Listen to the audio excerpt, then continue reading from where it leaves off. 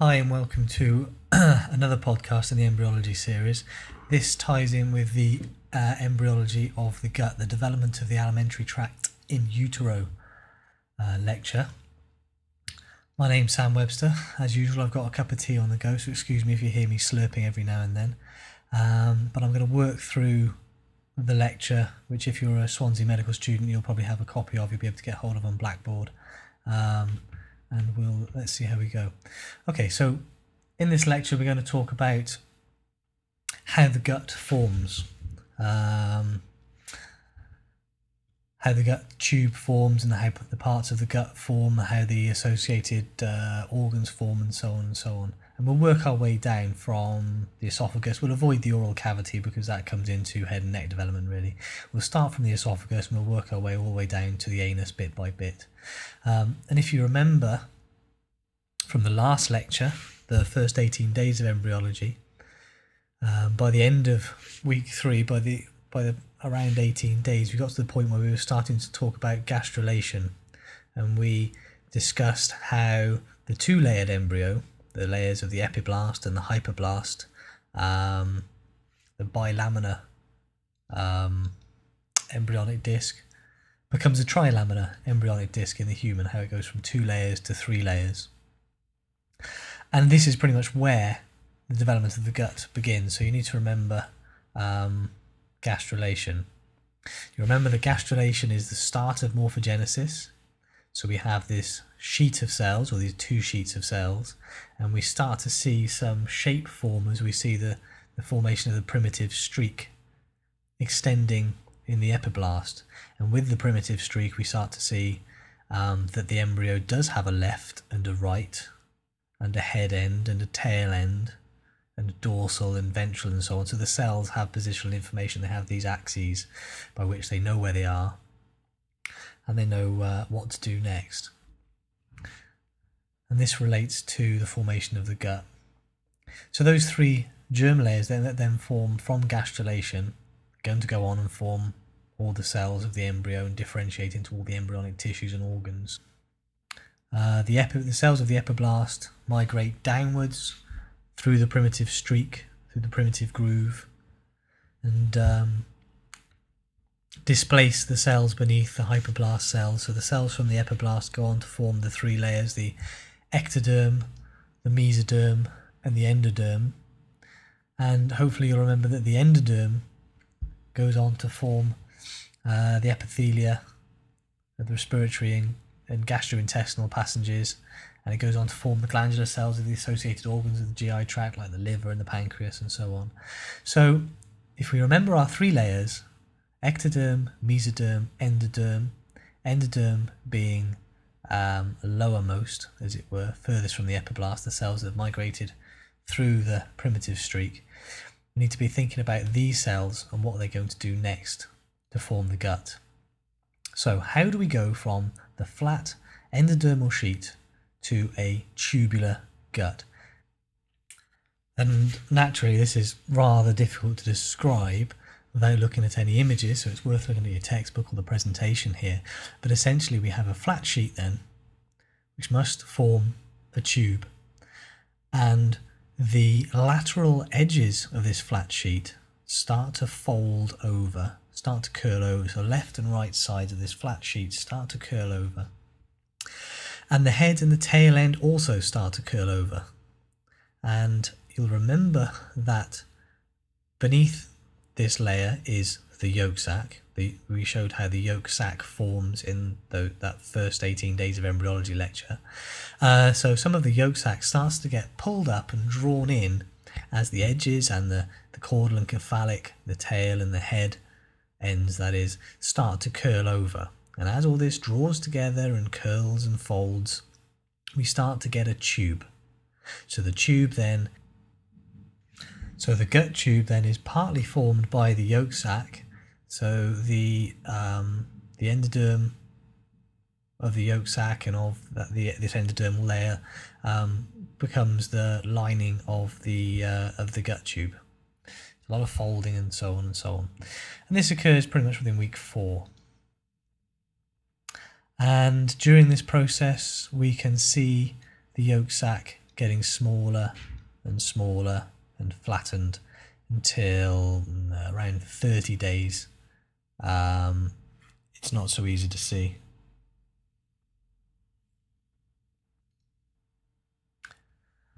Okay, so we have our primitive gut. We have a gut tube.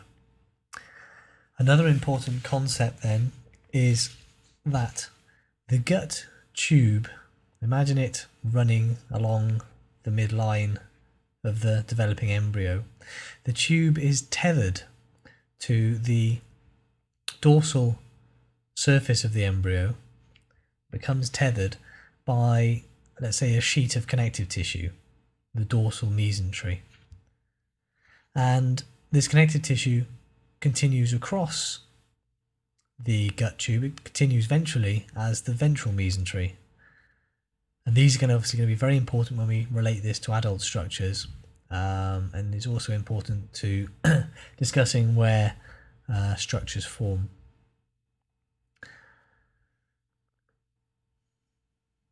The gut tube then is contained within the embryo, and it opens. It begins at the stomadeum, the primordial mouth, and it passes to the proctodeum, the anal pit.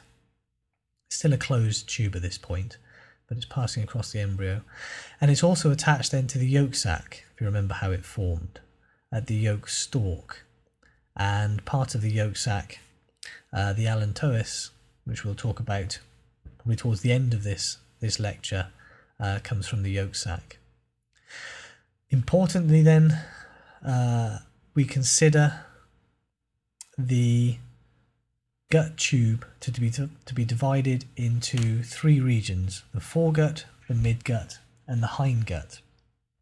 Different structures then arise in the foregut, in the midgut, and the hindgut. And this is important to helping you with your anatomy, helping you remember where structures are, what their blood supply is, and so on and so on. Because the foregut, which passes from the stomadeum, the primitive mouth, down to almost the point at which the gut is connected to the yolk sac. Then the midgut is kind of the mid part where this primitive gut tube is still connected to the yolk sac, and the hindgut then is the remaining part beyond that, after the connection to the yolk sac, down to the proctodeum, the future anal pit. And each part of the gut, the foregut, the midgut, and the hindgut, originally has its own separate artery as the blood of the circulatory system starts to develop. And as the parts of the foregut develop, they take this blood supply with them. Okay, let's start with the foregut then. So the foregut will go on to form the primordial pharynx, so the structures of the oral cavity, tongue, tonsils, salivary glands, part of the upper respiratory system, part of the lower respiratory system as well. So the respiratory system is going to bud from and form from the foregut, talking about the lungs and what have you here. From the foregut also forms the esophagus and the stomach, the duodenum, the liver, and the biliary apparatus, and the pancreas. And of course the liver and the biliary apparatus and the pancreas are around the level of the duodenum. The midgut then, most of the small intestine, including a large part of the duodenum, forms from the midgut. The cecum, the appendix, the ascending colon, and about 2/3 of the right side of the transverse colon all form from the midgut. From the hindgut forms then the remaining left part of the transverse colon, the descending colon, the sigmoid colon, the rectum, the superior part of the anal canal, and also the epithelium of the urinary bladder and the urethra form from the hindgut and the allantois. So we'll work our way through these parts of the gut. In the foregut then, we start at the esophagus. This is the first part of the tube, nice and simple. It elongates starts off very short, so the stomach is almost at the height of the pharynx, and it elongates. The esophagus actively gets longer and reaches its final length, its relative final length, by about week 7. And this is common throughout different parts of the gut. What happens is epithelium rapidly proliferates to fill the lumen of the esophagus, so it becomes a solid tube.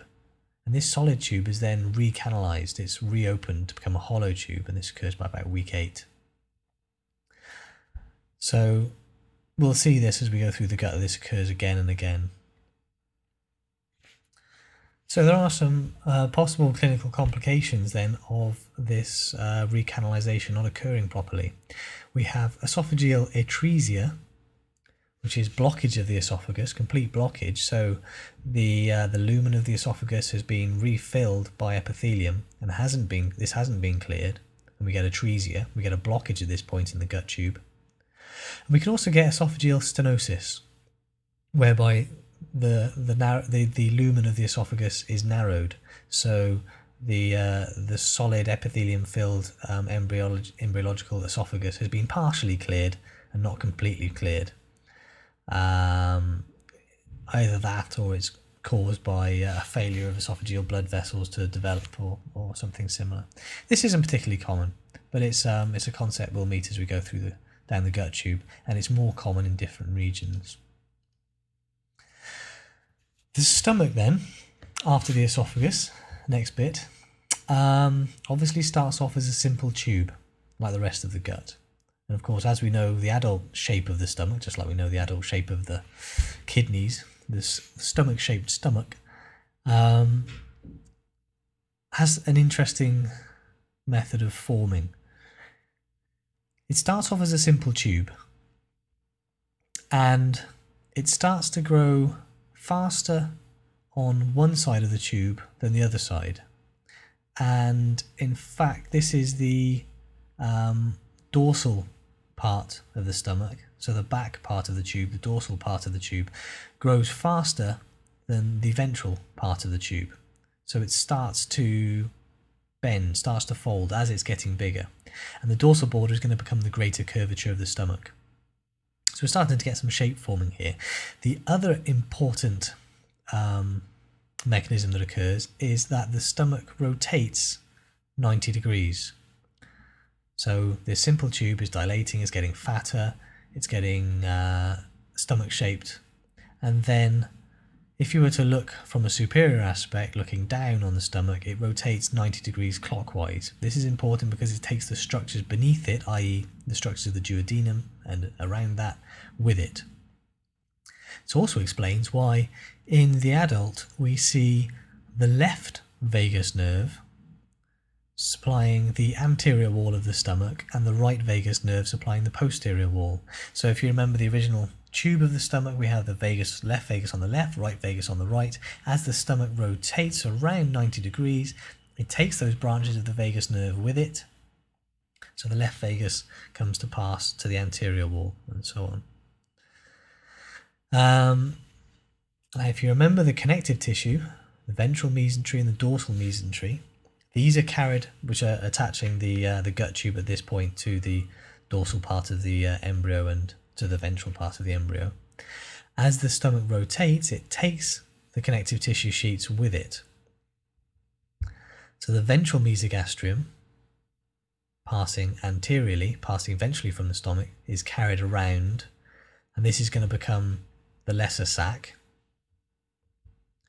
The dorsal mesogastrium expands. So the dorsal mesogastrium was on the dorsal part of the stomach, and we remembered that the dorsal part of the stomach is going to become the greater curvature. This is the pit that's growing the fastest.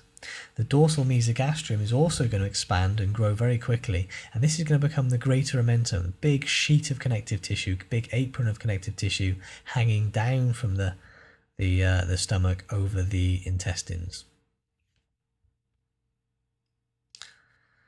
If we go back to the idea of blockage, again we can have a blockage in the pylorus. So where the stomach opens into the duodenum, in the adult we have a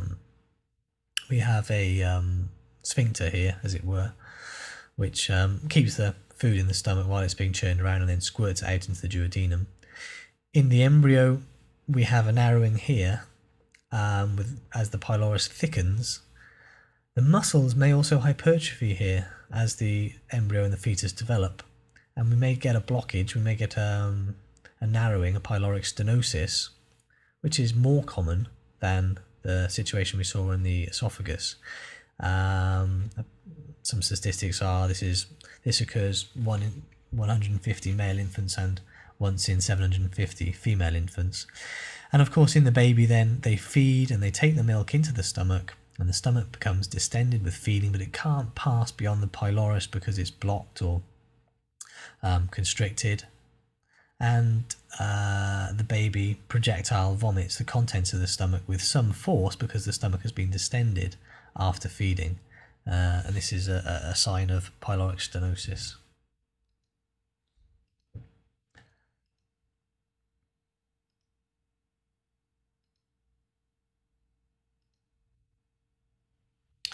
Moving on to the duodenum.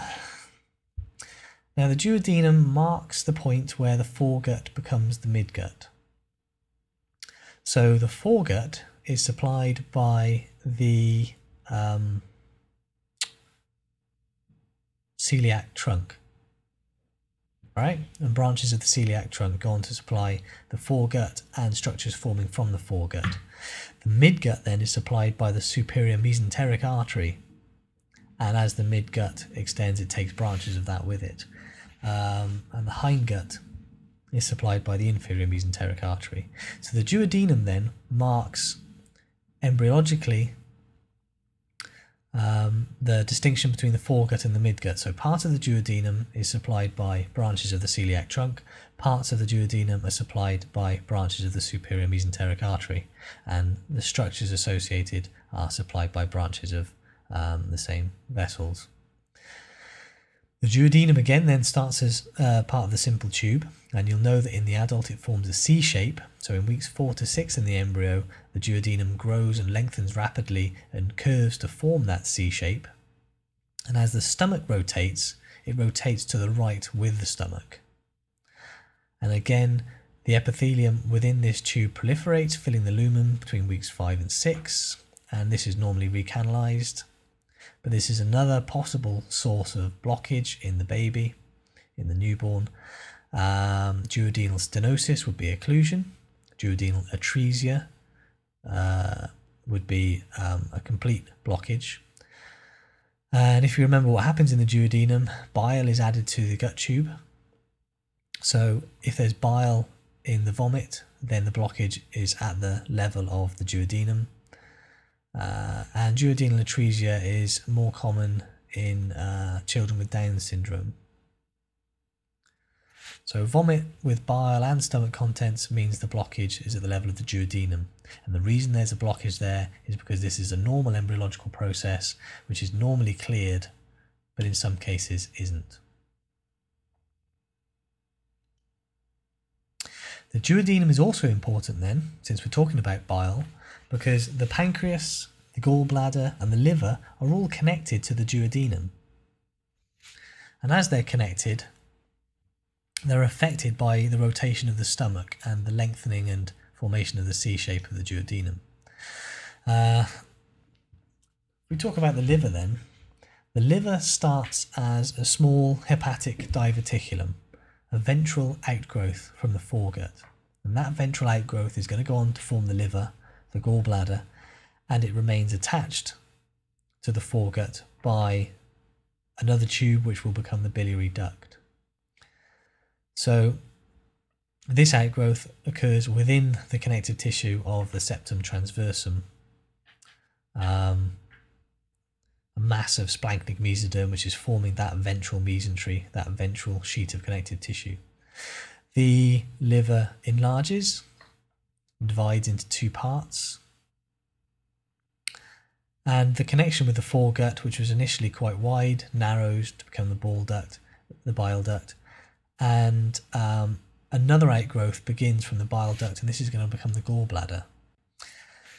So as the liver is growing within that sheet of connective tissue and is ventral to the foregut and the stomach, the connective tissue that's between the liver and the stomach is going to become the lesser omentum. It's going to become that sheet of connective tissue that in the adult lies between the liver and the stomach. And because the liver's within the sheet of connective tissue, the sheet of connective tissue continues ventrally to the ventral wall of the embryo. So that sheet of connective tissue between the liver and the ventral wall is going to become the falciform ligament, connecting the adult liver to the abdominal wall, the anterior abdominal wall. So these structures forming within sheets of connective tissue explain why we see the arrangement of connective tissue that we see in the adult in the anatomy lab. The liver is an organ that in the embryo expands very rapidly. It's a site of hematopoiesis. And by week 10 accounts for 10% of the total body weight of the embryo. It becomes functional, so into the fetal period now. It becomes functional and starts producing bile by about week 12, changing the colour of the meconium, the contents of the gut tube in the fetus, to a dark green colour, giving the colour to the first stools of the baby. And whereas initially the bile duct passes, as the liver and the gallbladder sit ventrally to the foregut, initially the bile duct passes in a straight line from the gallbladder back to the foregut. As the duodenum in the stomach rotates, that bile duct, that tube, rotates with it and is curled around, so it passes eventually pretty much from the dorsal side into the duodenum. So the rotation of the stomach is affecting the path of the bile duct. If we move on to the pancreas, so we've got the pancreas at the same level then. And the pancreas also forms with the gallbladder and the liver. And the pancreas is of course at the level of the duodenum. Initially the pancreas forms in the human from two buds, from two parts. There's a little ventral bud which buds off from that early bile duct, and there's a larger dorsal bud budding off directly from the dorsal side of the gut tube. So initially one is in front and one is behind of the gut tube. The stomach of course rotates through 90 degrees, taking these structures with it as the duodenum lengthens and twists. And the ventral pancreatic bud is brought around to meet the dorsal pancreatic bud, and they both fuse. But of course the dorsal pancreatic bud was connected to the bile duct was connected to the duodenum by a tube, and the pancreatic bud was connected to the duodenum, to the foregut, by the bile duct. So each bud had its own duct.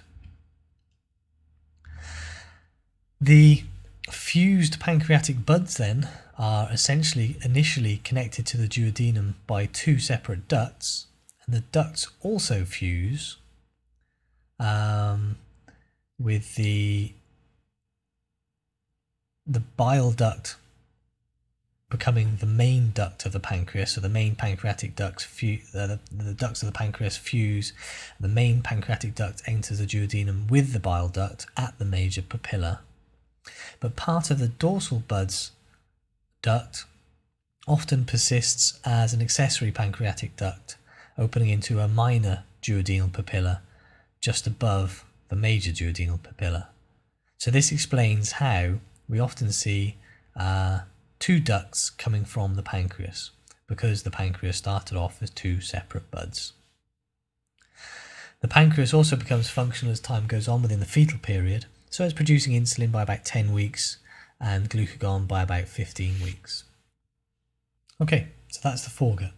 That was fairly complicated. There's lots of bits there, lots of twisting going on. Moving on to the midgut, we're talking here about the small intestine, the cecum, the appendix, the ascending colon, part of the transverse colon. This is a little bit simpler in that we initially have a simple tube which is already looped and pointing out towards the primitive or the secondary yolk sac. And behind it, this looping tube is connected to the dorsal aorta by the superior mesenteric artery. So we have a little loop. We have superior mesenteric artery supplying it with blood in this rudimentary cardiovascular system, and we have a sheet of connective tissue, the dorsal mesentery, attaching it to the dorsal wall. So at the end of week 5, at the beginning of week 6, this loop of gut tube starts to lengthen quite rapidly, and this lengthening causes looping and bunching up of the tube. So the tube goes from a nice simple U shape to the looping and bunching that we see in the adult small intestine. And these are the jejunal-ileal loops. As they loop and they extend, they take with them the mesentery, the dorsal mesentery behind them, and they take branches of the superior mesenteric artery. And by about week 8, this looping is extended so much that the future small intestine quite naturally herniates into the umbilical cord. This is a normal part of gut development. And the tube continues to extend and rotate, extend and bunch up and become convoluted, but it begins to rotate. And as it begins to rotate, the intestines return to the abdomen from the umbilical cord. So the hernia is removed. The intestines continue to extend and loop up and become convoluted, and it continues to rotate until the complete rotation of the small intestines is about 270 degrees. And as it finishes its rotation, it starts to begin the cecum, to bring the cecum, the first part of the large intestine, down towards the lower right quadrant of the abdomen. And remember that while all this looping and rotating has gone on, it's taken folds of the sheet of dorsal mesentery with it, which are going to form the mesentery that we see in the adult situation, and they've taken branches of the superior mesenteric artery. Hence how such a large section of the adult gut can be supplied by the one artery, because it was just a simple loop to begin with, which has just become longer and folded and twisted around. Again then, there are some abnormalities of these functions not occurring properly, and there are anomalies of gut rotation. So if the gut doesn't rotate properly, there can be some malrotation problems, such as obstructions to the superior mesenteric artery. Something that's easy to imagine is that this natural herniation of the small intestine into the umbilical cord sometimes doesn't return back to the abdominal cavity and persists in the newborn, and this is omphalocele. So this is this natural herniation persisting.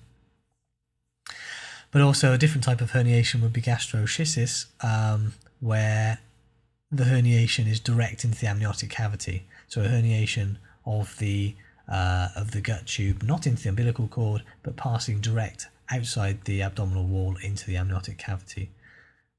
Okay, and there are many more, but those are a couple of examples. So that's the midgut done. That was fairly straightforward, much more straightforward than the foregut, because there are far fewer structures associated with it. And we're moving on to the hindgut as time progresses. Okay, so when we talk about the hindgut, we're talking about the last part, the left part of the transverse colon, the descending colon, the sigmoid colon, the rectum, and the superior part of the anal canal. And we're also going to talk about how part of the urogenital system forms. These structures then are all supplied by the inferior mesenteric arteries. We have initially this short section of tube which is going to form the hindgut, and it's supplied initially by the one artery, the inferior mesenteric artery, and as this tube becomes more complicated, it takes branches of the inferior mesenteric artery with it.